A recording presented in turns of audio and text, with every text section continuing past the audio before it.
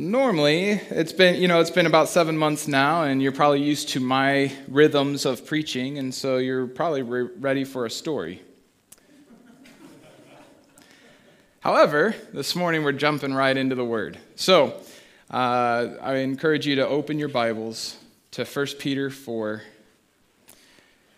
I have a video to share at the end of the message that will wrap things together this morning, and so therefore I felt like that was the direction the Lord was leading me in. We'll be studying this morning. We're going to continue our study in 1 Peter. We started at 1 Peter 1:1, and we've been working our way through every week through different chunks, and this morning we find ourselves in 1 Peter 4. Would you pray with me as we have the Word open before us and asking the Lord to speak to us this morning? Heavenly Father, Lord, we thank you for the cross. We thank you for the sacrifice in which you made for us, Lord. And Lord, as we have your Word open before us, Lord, we simply ask that you would speak, that you, through your Holy Spirit, would reveal the truth in your word, Lord. But Lord, that you wouldn't just reveal what it says, but what we as your people ought to do with this word. For Lord, just knowing about you isn't enough. Living for you is what you call us to. So Lord, as we have your word open, would you remove any distractions that might have come in with us this morning? Would you remove any barriers that we might have that would keep us from hearing you this morning, from seeing you, from knowing you?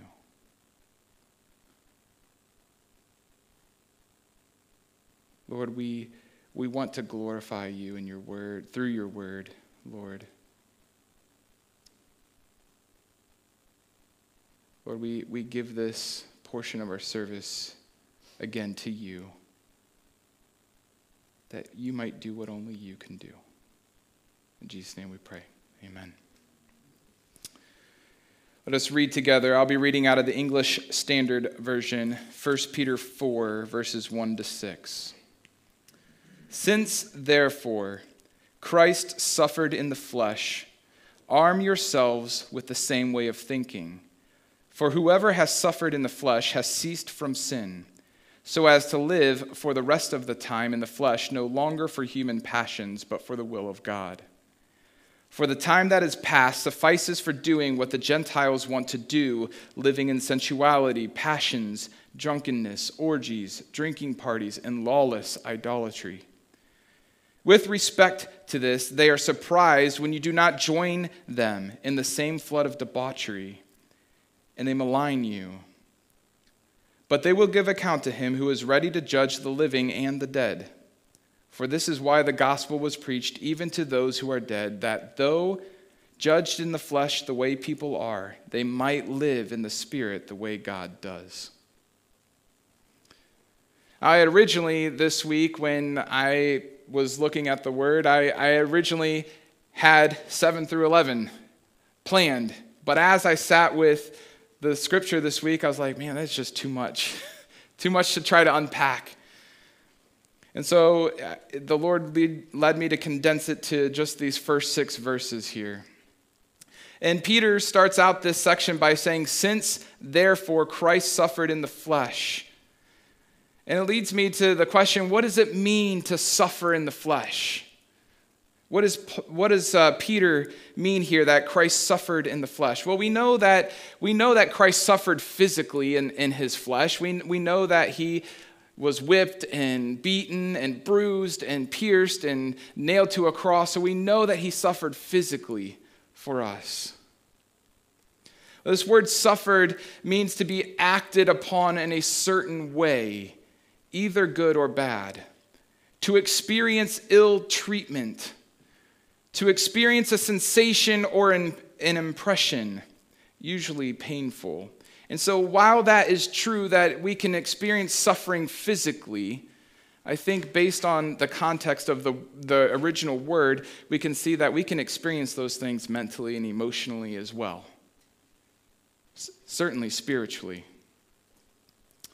The word flesh in Scripture does mean body, but often means our human nature. So while Jesus suffered in the flesh, in his body, he also suffered in his humanness as well, in his human nature. You might ask, well, where do we see that Jesus suffered in his humanness? Well, I was led to, the reality that, yes, Jesus suffered physically in his human body, and he underwent that physical suffering for us, but he also was tempted by the great tempter, and there's suffering there too. And so I was reminded of when Jesus was baptized and led by the Spirit into the wilderness and tempted by Satan in Matthew 4. These are Satan's words. It says to Jesus, if you are the Son of God, command these stones to become loaves of bread. To which Jesus says, man will not live by bread alone, but by the word of God. Satan tempts him again. If you are the Son of God, throw yourself down, for it is written, he will command his angels concerning you, and on their hands they will bear you up, lest you strike your foot against a stone. And a third time, Satan tempts Jesus. He takes him to the temple top and overlooks Jerusalem. He says, all these I will give you if you will fall down and worship me.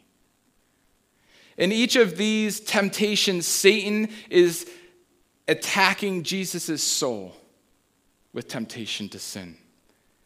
Every soul has three primary, we talked about this when we talked about wives and husbands. Every soul has three primary components of identity: acceptance, significance, and security. There it is. Acceptance, significance, and security. And these are the very questions, even as little children, we grow up asking ourselves. Am I safe? Security. Do I matter? Significance. Am I loved? Acceptance. Every soul is wired with these questions. And yes, we're uniquely wired, and so some of us lean more heavily in one of those realms than others, but we're a blend of all three. And here we see that Satan, right out of the get-go, is attacking Jesus' soul with these temptations. If you are, that's identity. If you are the Son of God, are you truly accepted? If you are the Son of God, throw yourself down. Security. All these I will give you. Significance. 3 different ways Satan attacks Jesus through temptation to sin, to fall into sin. We see all 3 times Jesus respond with the word of God and through faithfulness to God to rebuke Satan in those ways. But that isn't to say that through those temptations, Jesus didn't experience the things that we experience through temptation to sin. The temptation of sin is a struggle when it's before you, and there is suffering there. We also see, as Jesus is hanging on the cross in Matthew 27, very similar attacks. You who would destroy the temple and rebuild it in 3 days, save yourself. If you are the Son of God. Oh, that sounds so familiar, doesn't it? If you are the Son of God, come down from the cross. Others said that he saved others, he cannot save himself. He is the King of Israel. Let him come down from the cross and we will believe in him. Jesus understood the attacks to our identity. The very thing that makes us a child of God, our souls. Jesus knew very well intimately the ploys of the enemy to attack that hidden part within each of us. And so when Peter says, since therefore Christ suffered in the flesh, arm yourselves with the same way of thinking as believers. Most of us haven't suffered physically for our faith, but we certainly have suffered through temptation, emotionally. There are believers around the world that do suffer physically for their faith. But I think the common thread that we all, as believers, suffer is that battle between living life in the Spirit and living life in the flesh. Peter says to arm yourself with the same way of thinking, having the same mind as Jesus is another way of saying that. And the reality is that Jesus understood the very real temptation to sin. Quite honestly, we think about Jesus being perfect and never sinning. But I don't know if this is true for you, but I know for me, I often forget the fact that he was even tempted to begin with. We know logically that Jesus was sinless and that he was the perfect sacrifice for us. But I think we overlook or we tend to forget that he was tempted in every single way that we are. And so he's not unfamiliar with what we struggle with, which should bring us comfort, knowing that we have a Savior who knows our struggles, knows our temptations. Another way of saying this is that Jesus had awareness to temptation. He had an awareness to sin in the world. And as believers, we are called to have this awareness too. You don't just give your life to Jesus and all of a sudden sin disappears in your life. If anything, it ramps up, especially with an awareness to it. The enemy prowls around like a lion, ready to devour those who are unprepared. So as believers, Peter is saying, have this mind, have this awareness among you. Arm yourselves. This is a military term, really, that this arm yourselves is to make ready, to equip, to put on the armor. Ephesians 6:10-13 says, finally, be strong in the Lord and in the strength of his might. Put on the whole armor of God that you may be able to stand against the schemes of the devil. For we do not wrestle against flesh and blood, but against the rulers, against the authorities, against the cosmic powers over this present darkness, against the spiritual forces of evil in the heavenly places. Therefore, take up the whole armor of God that you may be able to withstand in the evil day, and having done all, to stand firm. Peter says, since Christ suffered in the flesh, ready yourself, arm yourself, put on the armor, but also have the same thinking that he did. Have the same mind. Be prepared. Have an awareness. Many believers, especially young in the faith, we get this idea that by saying yes to Jesus, my life is good, and I'm going to skate freely through life, and we get caught off guard, and Satan comes in and attacks heavy, and pulls us under into sin.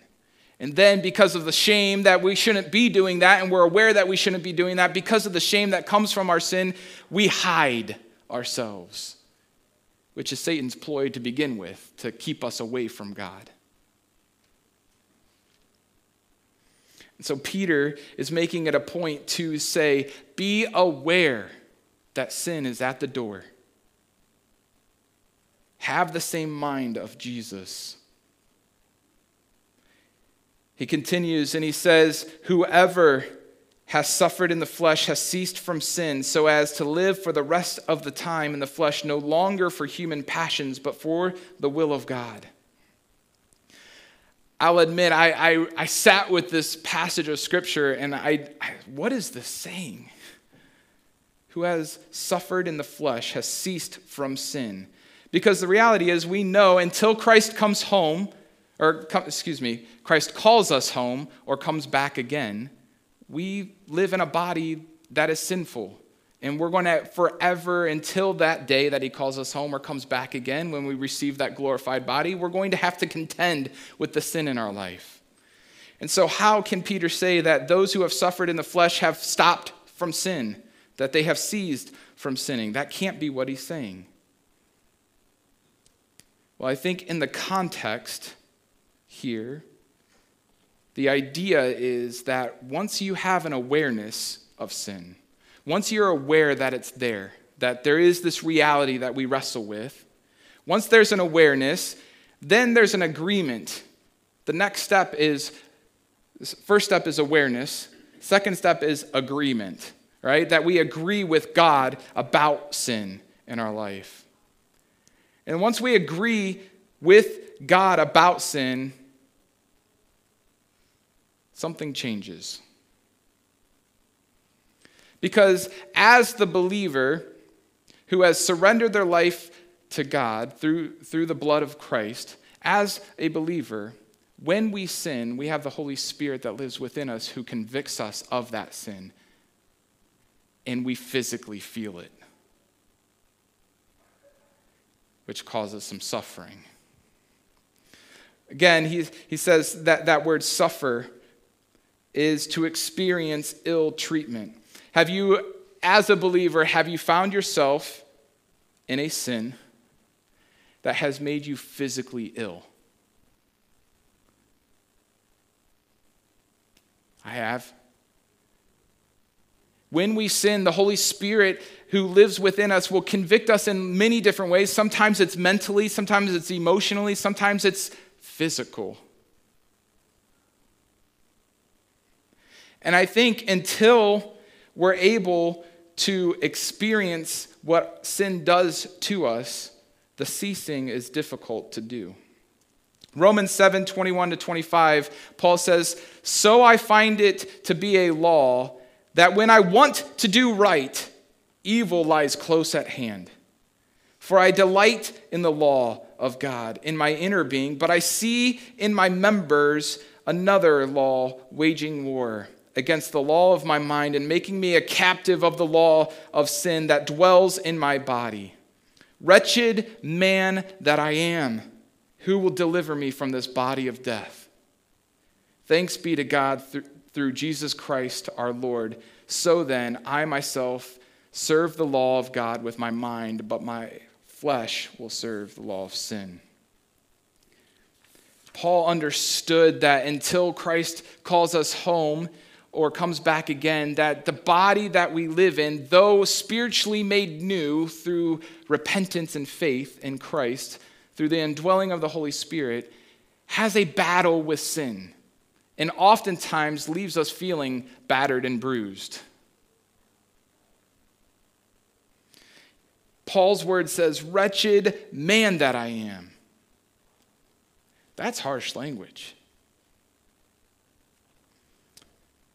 And I think the reality that both Paul and Peter are trying to convey here is that until the believer views their sin in this way, until it makes us sick, we will not have the desire to cease from sinning. And if we don't have the desire to stop sinning, we can't truly desire the will of God in our lives.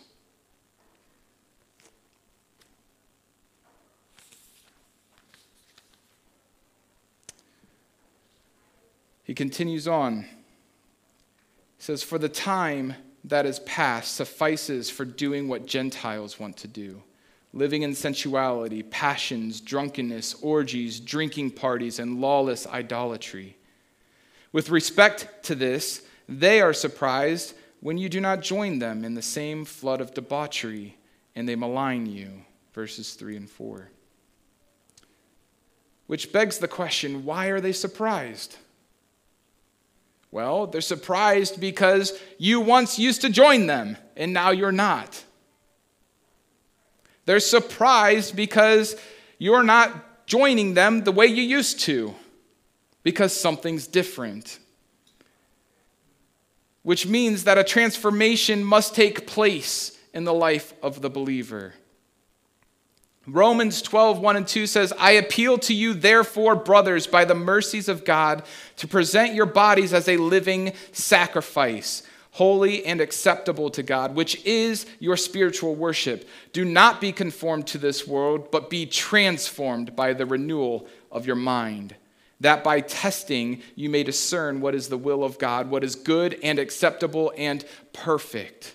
This word, transformed by the renewal of your mind, is the Greek word metanoia, which we get repentance from. Metanoia is a compound word. Metamorphosis, which we would understand with a caterpillar undergoing metamorphosis into a butterfly. And once undergone that metamorphosis, has no way of going back into becoming a caterpillar. Can't go back. Literally can't go back. Noia, for metanoia, is our thinking, what we think about, what we believe, what we have chosen to believe, our will, if you will. And so metanoia, which is this transformation word, is a transformable thought. We transform our thinking. We make up our mind about Jesus. We make up our mind that the old self is dead and the new self is alive. Only through Jesus. That's transformable power. That's the transformation that takes place. The reality is that we cannot live for God and continue to live the lifestyle of the world. Transformation hasn't taken place then. Those who claim to have Jesus in their life and do not look different are simply adding Jesus on top as an insurance policy. There's been no repentance. There's been no metanoia. Living in God's will looks different than the world.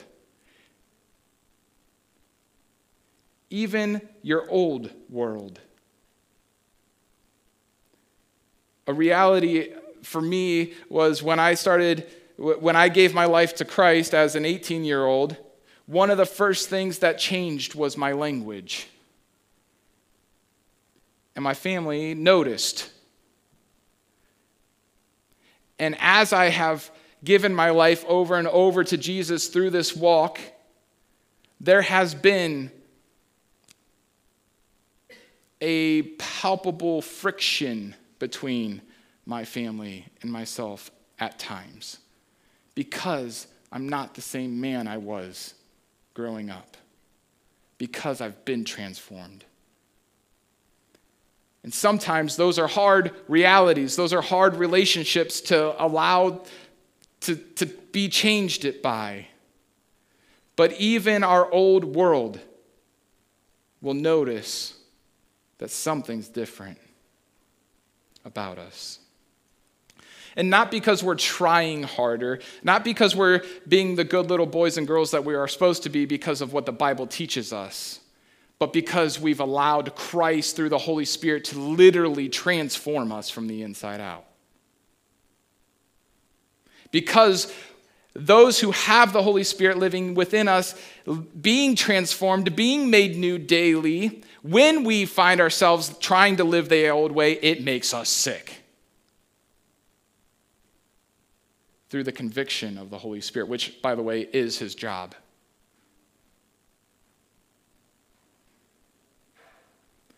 The reality is that your family and your old friends will not understand the transformation that has taken place in you. And as a result, the world will malign you. They'll attack you. They'll call names. They'll say, "You used to do all this. What's wrong with you? You're no fun anymore." You will be ridiculed. You will be outcast. Sometimes the ones we love most in our life can hurt us the most through this transformation power. Did you know that in the Middle East, following Jesus could literally not just lose your life, but lose everything you know, your family, your housing, your job? By making the commitment to follow Jesus, there is a real sense of sacrifice. They give up everything, potentially even their lives, to follow Jesus. Why? Because following Jesus requires transformation, and the world will malign you.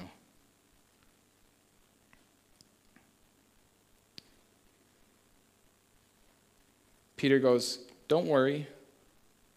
They will give account to him who is ready to judge the living and the dead.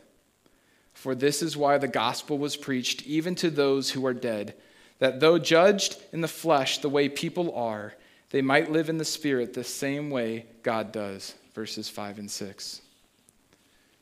Which leads to the question, who is they? But they will give account. The ones who malign you, the world, the ones that see the difference in you and call you out for it, the non-believers of our world. We know that an unrepentant soul, an unregenerated soul, is dead. We only have life through the regeneration of the Holy Spirit. And so those who have not surrendered their life to Jesus spiritually are dead in their sin. And so when Peter says that these who are dead in their sin, give account to him, Jesus, who is ready to judge living and dead, this is why the gospel was preached. This is why the gospel was preached. This is why we share the good news, the life that comes through the death and resurrection of Christ. It is because those who do not and have not been transformed and have not given their life to Jesus are dead in their sins, and only Jesus can breathe life into them again through the Holy Spirit. And this is why the good news, why we share the gospel as believers. Because only the good news of the gospel brings life to death. All people who truly repent and give their life to Jesus also die in the flesh. We talked about this a little bit last week with baptism. And baptism is just the symbol of what actually takes place in the soul. When someone surrenders to Jesus, they die to their old self and they are brought back to life or brought into new life with the Holy Spirit, or by the Holy Spirit. And so I think Peter's doubling down here a little bit as well by saying that when a believer gives their life to Jesus, they die in the flesh. Their old man is dead, and we've been made alive in the Spirit. We see that there in verse 6 where he says that though judged in the flesh the way people are, they might live in the Spirit the way God does. The reality is that as believers, we're called to live transformed lives. We're called to look different. We're called to look like Christ. Oftentimes, we let the sin hang around longer than it should. We let the sin in our life kind of hang out. Sometimes we'll make excuses that that's our connection to the old world so that we can share the gospel, which is just a dirty trick from Satan himself. The reality is that Christ calls us to live out our lives day in, day out in the transformed way through surrender to the Holy Spirit. And too many believers live in defeat by their sin because we don't see ourselves the way God sees us. We don't see ourselves as able to go into a dying world and into a dark world and present the hope that lives within us, which is what Peter is talking about throughout 1 Peter here. In addition to that, he says, don't worry about the threats that come your way because you serve one who lives forever. And you have life coming, eternal. So don't worry about the things that are coming your way. You've already died to that world, and you're alive and made new.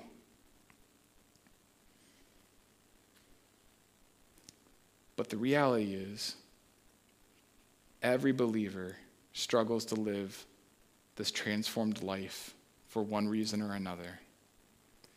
Now, I have a video that I'd like to share. This is by the Skit Guys again. This one, however, is not your laugh and feel good, although there are some comedic parts in there. Before we go to that video, I'm just going to pray, and then we can close the sermon back there, guys, so you can stop the recording because we don't want to record that. Lord, we thank you for your word. And yes, sometimes there are passages that are hard to wrap our heads around. But Lord, it is clear that through the context of this letter that Peter wrote to those who were undergoing persecution and fleeing for their lives, Lord, that you are reminding us that our lives matter and how we live them matters, because we are examples of who you are and who you've made us to be. And Lord, sometimes we get caught up in the fear of what this world can do or will do, what they think of, and it halts that transformation that takes place in our soul. Lord, I pray that today would be the start of a new surrender to you, that we would learn how to yield and recommit our lives to you so that you would continue to transform your people. It's in your name we pray. Amen.